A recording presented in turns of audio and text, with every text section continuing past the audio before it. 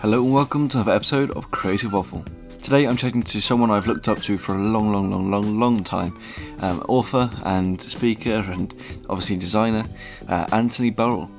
So I went to see Anthony himself in October 2016 at a talk in Bristol.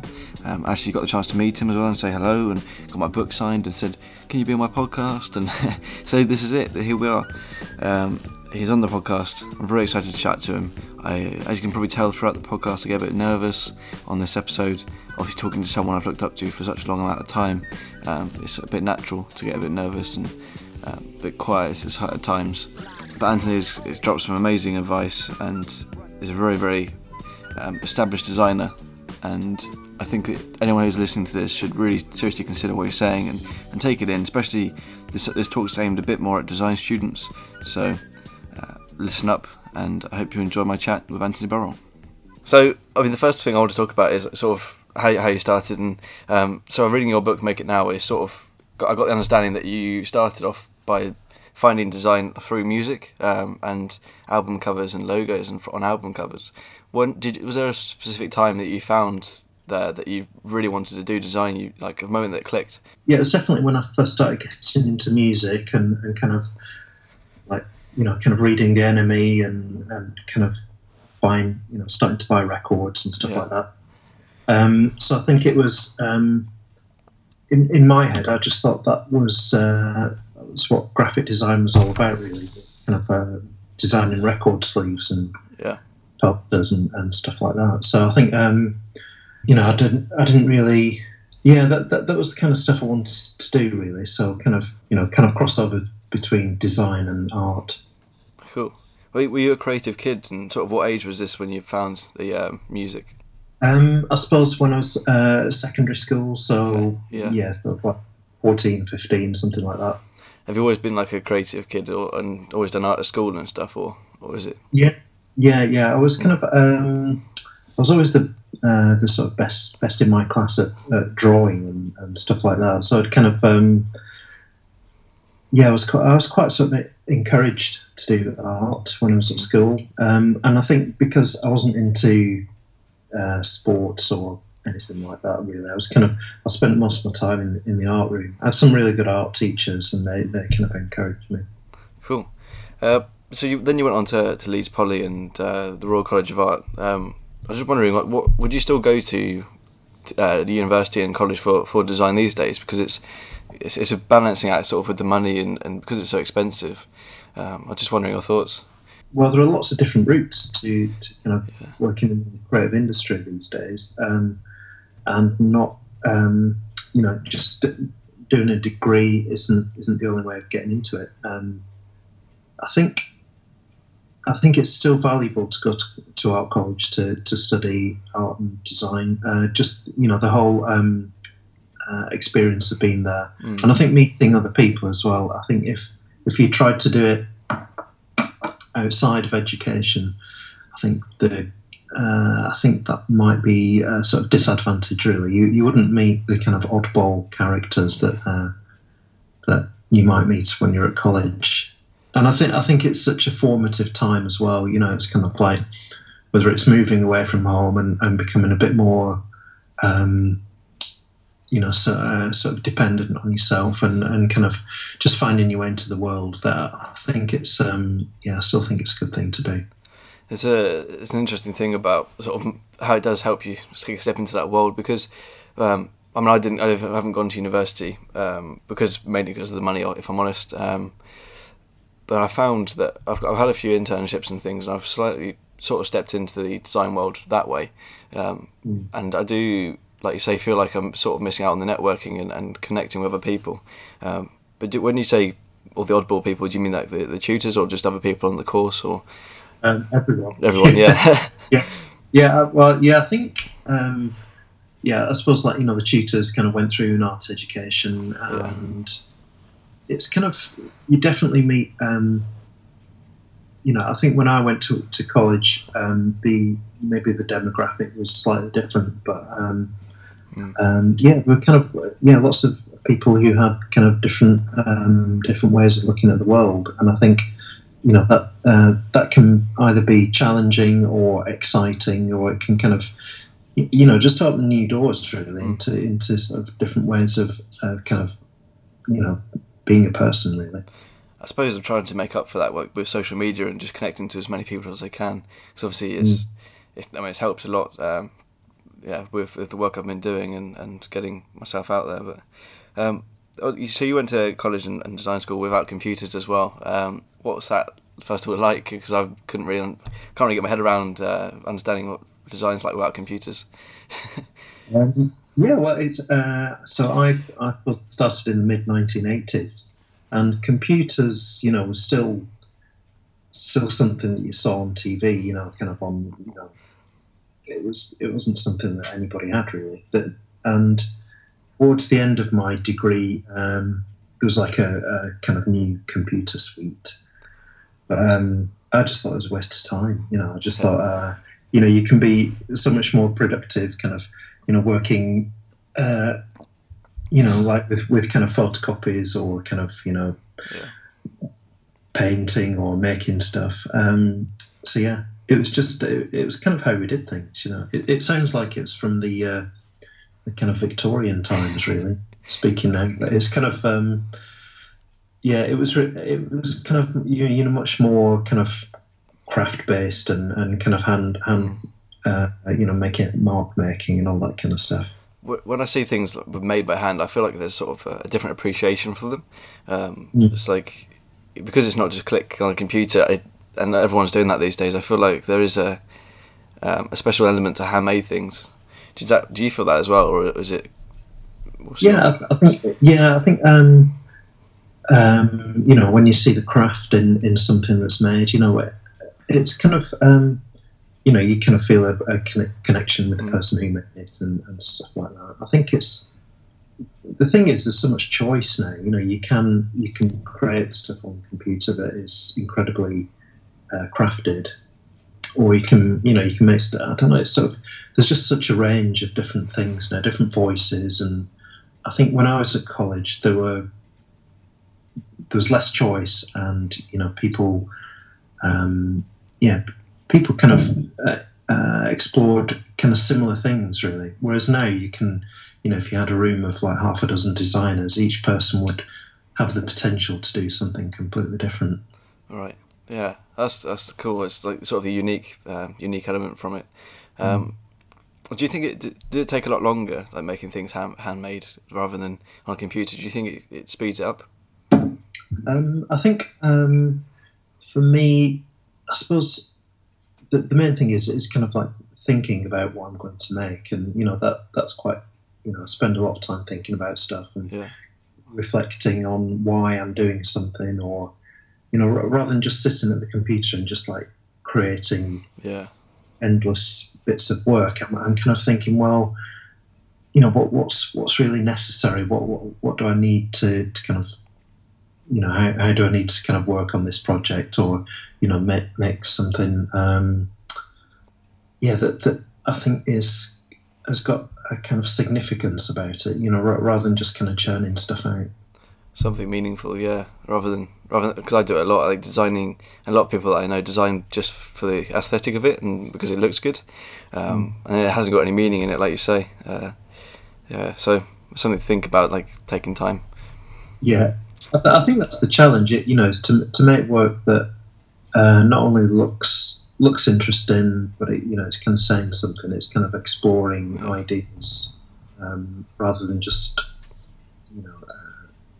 but then you can also make work that is purely visual, and the reason for it existing is to be beautiful. So it's true.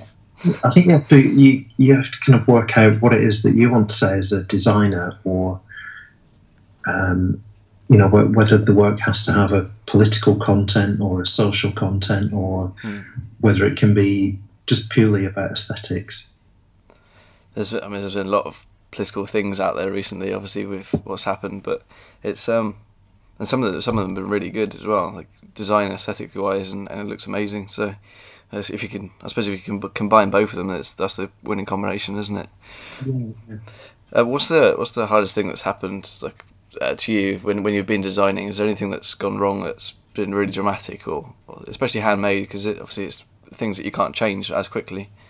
Yeah, well, in terms of kind of production of things, sometimes you kind of imagine something's going to work out in a way, and then it kind of comes back and it's kind of been done wrong. And you think, that's not 100% what I was expecting. But then it's kind of, I think it's up to you to kind of to accept things like that happen in production.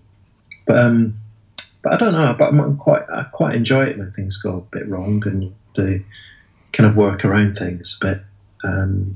So yeah, I think it's designers tend to be quite sort of controlling, and like to know exactly what's going to happen. And then sometimes it's more interesting when you allow for a bit of kind of variation to occur in the work. Also, like your work itself, it's got this, like, the textures are created from the imperfections, and it's just like you said, the beautiful simple, like, textures that come from the things that go wrong. So one thing I picked up from you is that you've never really had a real job, and and you've never had that. Is it right to say that you sort of never had a desire to work in like an agency or a studio? Yeah, I think I was talking to a friend about this the other day about just the kind of education that I had, and it's like graduating from the Royal College, in the early 90s. It was almost seen as a failure if you got a job somewhere. It was almost like you'd kind of sold out, you'd come to work for somebody. Yeah. Like everybody I knew just set up their own studios. Right. It was it kind of didn't really occur to people to go and get jobs. It was almost like, well, that's sort of that's kind of, that's not the ideal situation. It's much better to be kind of working on your own projects and working with clients and doing your own thing, really. So I think maybe in those days that was a kind of valid way of doing things. I don't know whether that's the same now, but a lot of people do work independently still. And I think looking back on it, if I had a bit more experience in like a commercial design studio, then I think it would have helped me a lot better, a lot more to kind of to kind of understand what it is to be a commercial designer. At RCA, is that something that they pushed you to do, like to get to set up on your own? And not especially. No, I think it was just the general culture of at that time, and people graduating with an MA from the Royal College. It seemed to be that it was almost like that was what you were supposed to do, was just set up your own studio. Yeah. That's interesting, because obviously now, well, from what I see, of friends are going to university and stuff, it's you go there and then you're helped to get a job. It's helping to push you into the industry and get a low level job, and so it's interesting how it's sort of turned around on its head. I think it's maybe there's more pressure on people to get into paid employment straight. I think the pressures of student debt and then housing and just the cost of living and stuff like that. It seems a lot more problematic than when I graduated 25 years ago. It just I can only talk about my personal experience, really. Did you ever have any sort of, I suppose, as you say, it was the thing to do, but did you ever have anyone saying that you should get a job? Because I've got family and friends that say you should try and get a design job, try and get in a studio, whereas I'm personally seeing it as I'm living at home still, so it's the perfect time to go and try and make it and make these mistakes while I'm still at home. Yeah, I think maybe having a more established designer sort of helping you out, kind of mentoring you, or just seeing how things work in a commercial studio, kind of like invoicing and just generally how to run a business. I think having somebody like that who you can maybe speak to and have that kind of relationship with, I think it's probably good to have some kind of somebody there to kind of mentor you a bit. Cool. Yeah, I'll have to look for someone like that. So, how important is it to make your own rules? And because you were talking about in the book again to make your own rules, and I'm not sure if it was specified to a specific audience, like people that are coming out of students and stuff. But could you talk a bit about that, a bit about making your own rules and setting up? And yeah, yeah, I think it's stuff that kind of feels right to you, really. And there are a lot of those books about how to be creative and how to have creative ideas and stuff like that. And it's kind of, I think, unless it's really in you to kind of work creatively, then it's difficult to adopt those kind of strategies, really. And I think you have to have a certain kind of mentality or mindset to kind of to think slightly differently to everybody else and to kind of make those connections that help visual communication work. But yeah, I think it's good to have your own set of values, or kind of think you're going to work in a specific way for specific reasons. Whether you're going to do work purely commercially, or think about making your own work as your own personal event. So, but yeah, I think there are so many different things you can do. It's just kind of focusing on one thing that that kind of feels right for you. Has there ever been like any like worries about, because obviously you've been on your own your whole time, as in working for yourself.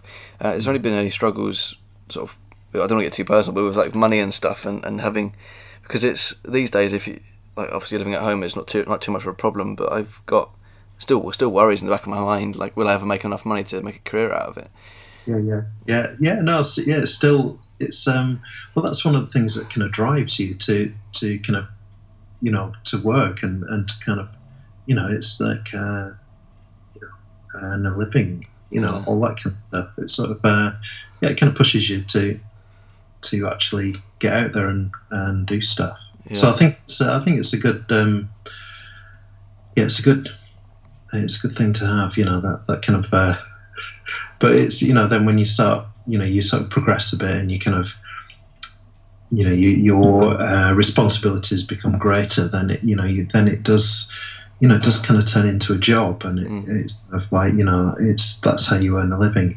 And I think the key thing is to carry on earning a living and doing all that stuff, but also make work that is still gets you excited and doesn't just turn into a job. I think but I went through stages when I was working a lot commercially, and it wasn't as rewarding as I wanted it to be, so I kind of worked on kind of getting out of that area too much.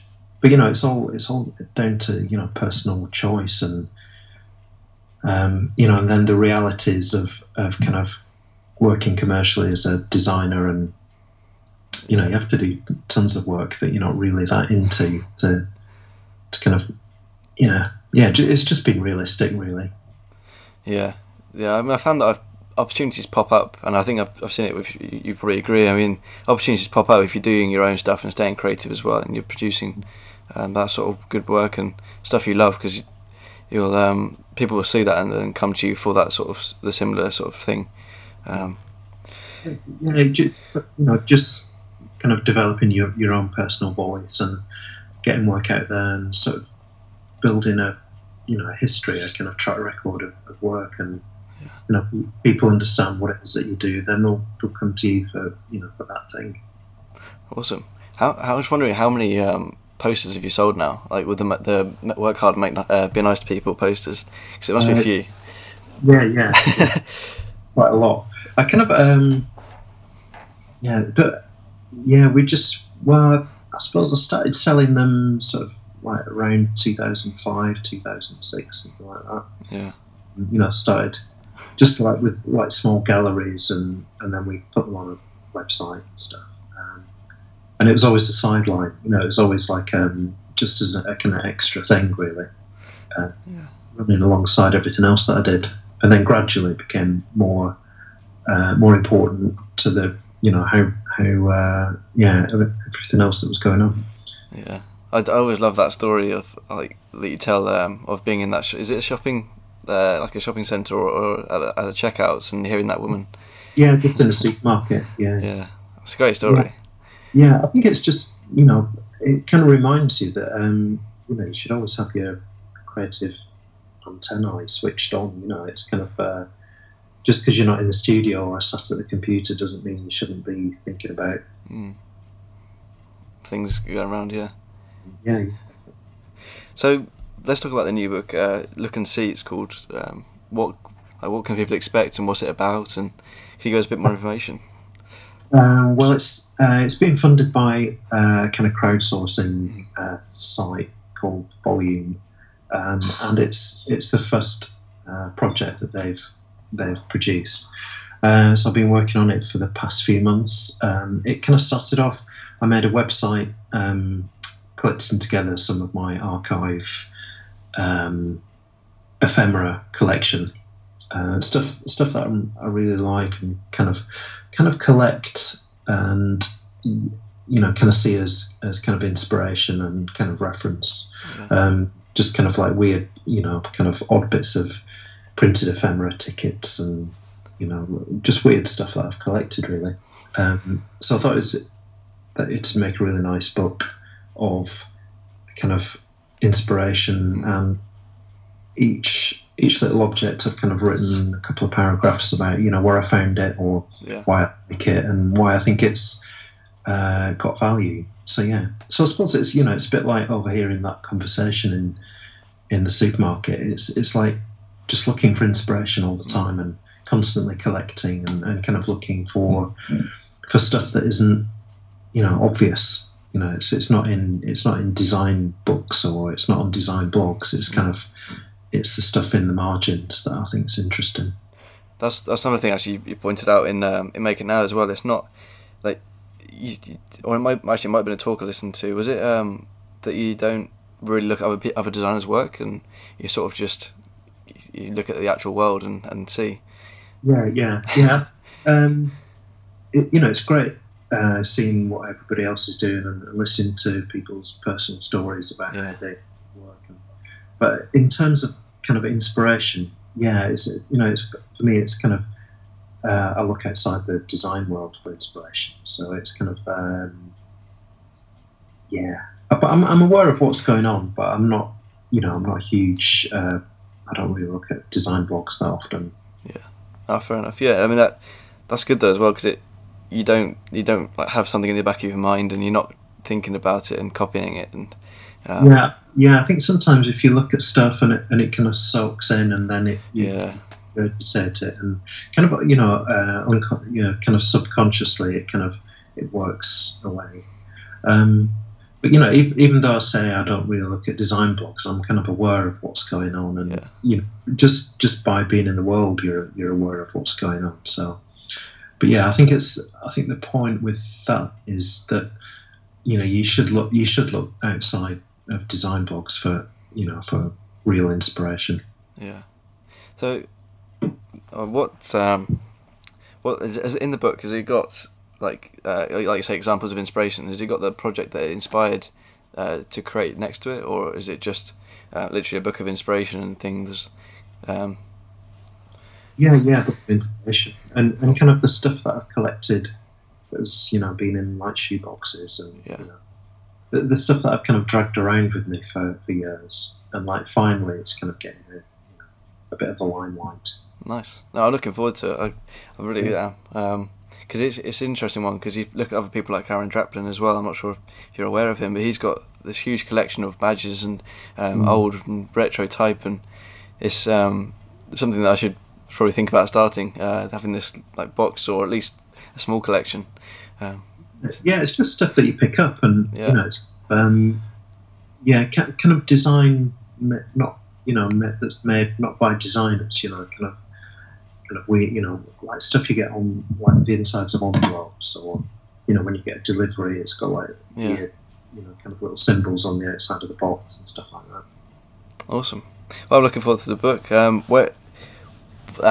What would be like your designing advice other than work hard and be nice to people? Because obviously that's the main one and everyone knows it now. Is there any other like advice you give to sort of youngers? Yeah, I always says just make work that you're kind of connected to and that you believe in, and stuff that isn't necessarily instantly commercial, but it's kind of that's got a bit of you in it, and it's got your view of the world in it. But it's not, we have got to work hard. There's no easy way of doing it. Definitely. Well, thanks very much. I really appreciate your time. Yeah, that's all right. No problem. Thank you very much for listening to this episode of Creative Waffle. You can check out Anthony over on Instagram at Anthony Burrell, or his website Anthony Burrell. I'll post the links down below in the description. Also, you can check out his books. Make It Now is now available on Amazon, has been for a long time, and it's a great book. I'd recommend to go and check it out. And the other book is Look and See. It's coming out very soon. Again, there'll be a link in the description below. I really appreciate you in your ears and giving me the time and listening to this podcast. If you have enjoyed it and you think it would be useful for someone else, then share it with a friend. Why not? Subscribe to the YouTube channel and podcasts and all that. Really appreciate it. Thank you very much. Have a great new year, and I'll see you in the next episode.